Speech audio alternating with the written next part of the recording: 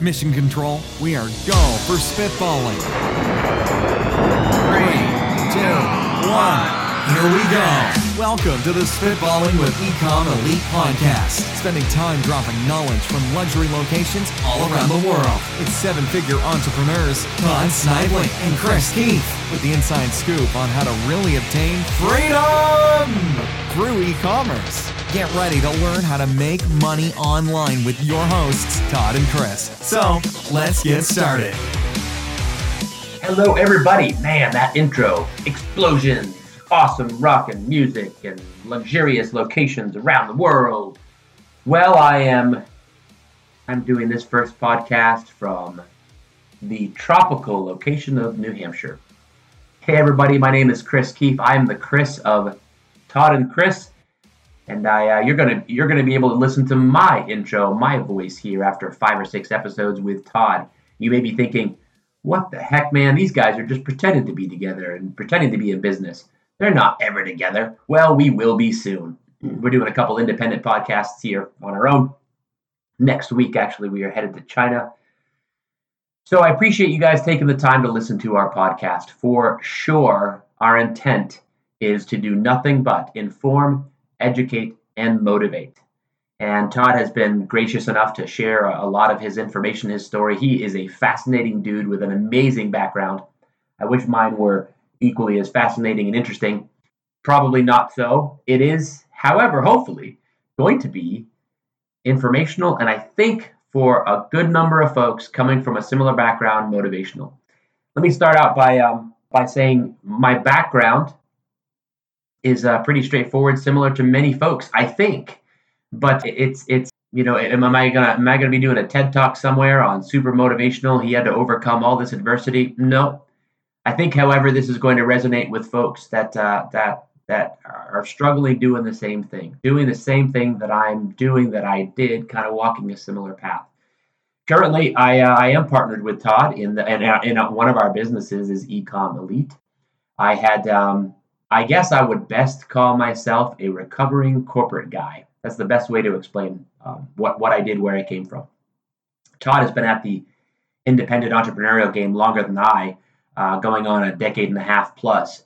And mine is more of a career type role. I mean, that's really what I did for years. I was an employee. I was a model employee. Did really well by the companies I worked for, but I knew I wanted something different.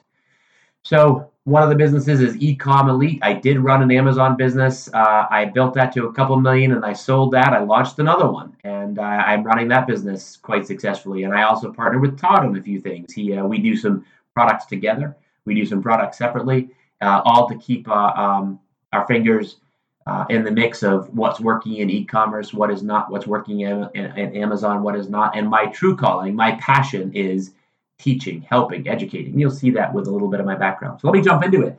I grew up in the northeast of the United States of America, mostly Maine and New Hampshire.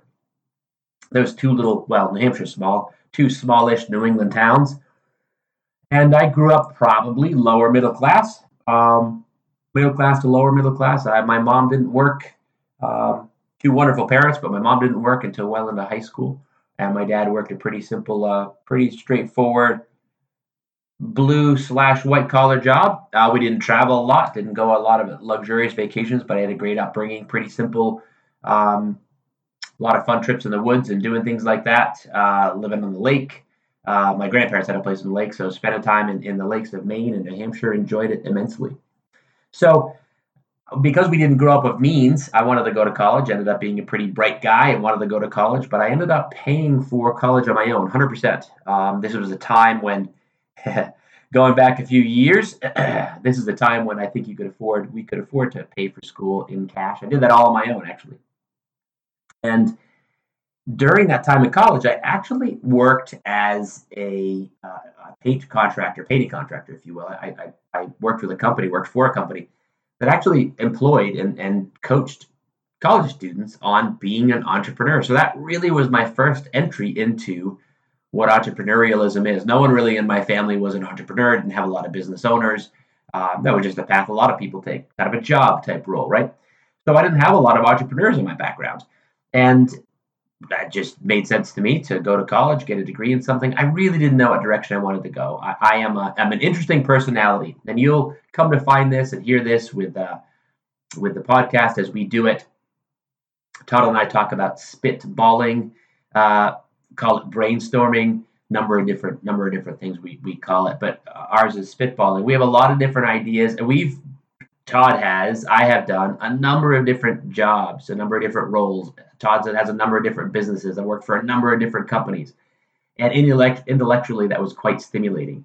That expression, the jack of all trades, master of none, that probably defines me well, which is really frustrating when you go to college and try to find a degree.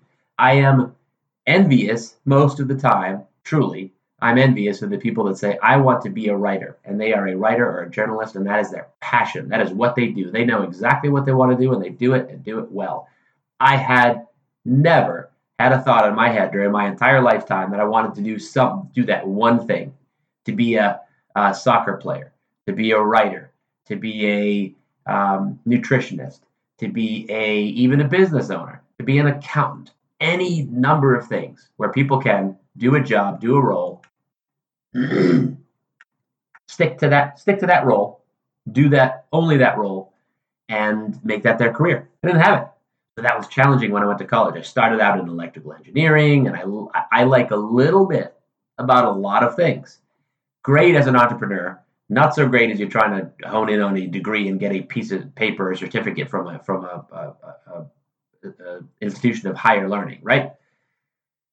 So there I was, started out in electrical engineering, and I ended up in psychology. But as I said, during that entire time in college, I worked as a painting contractor to learn how to run my own business, actually, and I was pretty successful at it. I ended up, this was during the late 80s, very early 90s, 89 and 92 or so, 93. I ran a company during the summertime that ended up being $300,000 or $400,000 in revenue, which was huge by most standards. I didn't realize it at the time, just how huge that was, but I think I think it's a sizable accomplishment. So I ended up running that. In hindsight, it was a great accomplishment. At the time, it was just me and my friends and getting friends of friends to paint houses for the summertime. So that allowed me a great deal of flexibility and freedom. Earned well. I earned money, put myself through school. I could afford an apartment, and ended up working a couple jobs during my college years. And yes, I ended up following the psychology and had that training. Did absolutely nothing with it. But during my time in school, I realized I liked the entrepreneurial side, or I liked the sales part of selling paint jobs, selling contracting services. And I thought, well, sales is a real job. Sales is a real career, right? I could definitely do something related to that. And that's why I chose, for most of my career moving forward, a sales type role. And I had a really fun time doing that job in different forms and different iterations throughout the course of my life. I tended to work for small to medium-sized manufacturers. I was certainly proud of some of the work I did with jumping in. Well, you'll hear Todd and I say this a lot. There's an expression we use, and that's jump off the cliff and build the plane on the way down. You'll hear us say that a lot. That's kind of an entrepreneurial sort of cliche statement. It's or jump in the deep end of the pool, whatever expression you want to use. But it's basically, yeah, sure, I'll do that, and then figure it out. A lot of what you probably hear with this podcast, you say, man, I listen to those other podcasts, and they sound really polished and awesome. Yep, don't care. We just kind of figure stuff out on the fly and say, we should do a podcast because people want to hear some information and want to hear from us. And when they're driving to work, they want to learn our story and connect with us a little bit. Great. Well, just lay down some tracks, throw it up on iTunes, and wham, there you go. Could we have spent years and months and time figuring it out, or getting just the right compression recording software and the right compression on the recordings and intros and blah, blah, blah? Sure, not our style. Just not our style. Because one of my more proud moments early on in my career, I was in my late 20s. I had no training when it came to an MBA and accounting and international negotiations. And you can get a degree in all these things, right? I had nothing. I had my stupid degree for psychology, which taught me nothing, but I had some basic fundamental knowledge of business and how business worked. I looked at, and I continue to look at, and here's the lesson for the day. the simple view of whatever puzzle you're trying to solve. Starting your own business, starting your own company, each element of that business and that company is a little puzzle to solve on your own. The specific example I want to give you is I worked for very small manufacturer at the time. Small manufacturer, they started out themselves in New Hampshire in a garage, literally, that old cliche, like Hewlett Packard and everything else. They started in their garage, and it was process cooling equipment is what it was. Basically a heat exchanger. They would take hot water and they'd make it cool, or they would keep it at a very specific temperature control for semiconductor processing, for lasers, for medical device. Really, really cool technologies. Well, this company started out in their garage. I hit them. I started working for them when I think they were around $9 or $10 million a year in revenue. After about 2 or 3 years of those guys, they'd grown the revenue really quite large to about 18 or 19 million a year in revenue. Tremendous growth for a company like that. They were, at the time I didn't know it, but they were getting positioned to sell. And a lot of the semiconductor manufacturing was in Southeast Asia, Singapore and Taiwan and Malaysia. That's where a lot of chip manufacturing was going on at the time. And so a lot of the equipment from this manufacturer in New Hampshire was being installed in Southeast Asia. Well, in order to service said items, they were having to be crated up, boxed up, shipped from Southeast Asia back to the United States. So the company said to me, "Hey, young, crazy, ridiculously underpaid for I wasn't underpaid at the time, but if they were to put a resume out there that said, hey, we need someone that's familiar with international business that's willing to travel to Southeast Asia to set up sales and service offices, develop distribution channels, service networks for a manufacturing company, they would have probably had to pay that person $200,000, $300,000 a year, and business travel expenses and in business class and otherwise, and they didn't want to do that because they were trying to sell the company, and they saw me, who was pretty silly about jumping off the cliff and build the plane on the way down. They said, "Hey, you've done really well in sales. Can you do that? Do you want to try to do that job?" And I said, "Yeah, of course I do, because that's like totally in my wheelhouse." Yeah. No, I'd never been, aside from one trip to London, I'd never been outside the country before.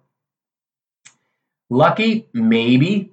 And I've got a story on that later on about a headhunter later on in my life. Talk about calling me lucky. But anyways, lucky, maybe. Fortuitous, certainly. But when an opportunity came up, I just said, screw it, I'm just going to do that. I did that job really, really well. Enjoyed it. And that's a theme that'll come up later on. I'll talk about my travels to Asia and Southeast Asia and that kind of stuff. But I enjoyed that immensely and had huge success with it. But I was a sales position. I did sales and, like I said, service, and built some distribution network, distributors, worked with distributors in Southeast Asia. I also learned, interestingly enough, when people are yelling at you and really mad, except they're yelling in another language, doesn't affect me too much. It's kind of funny. It's really context, isn't it? Like when someone's yelling at you and you don't know what they're saying, not so bad. So I learned ridiculous life lessons like that, but I learned how to look at a problem and realize I can figure it out.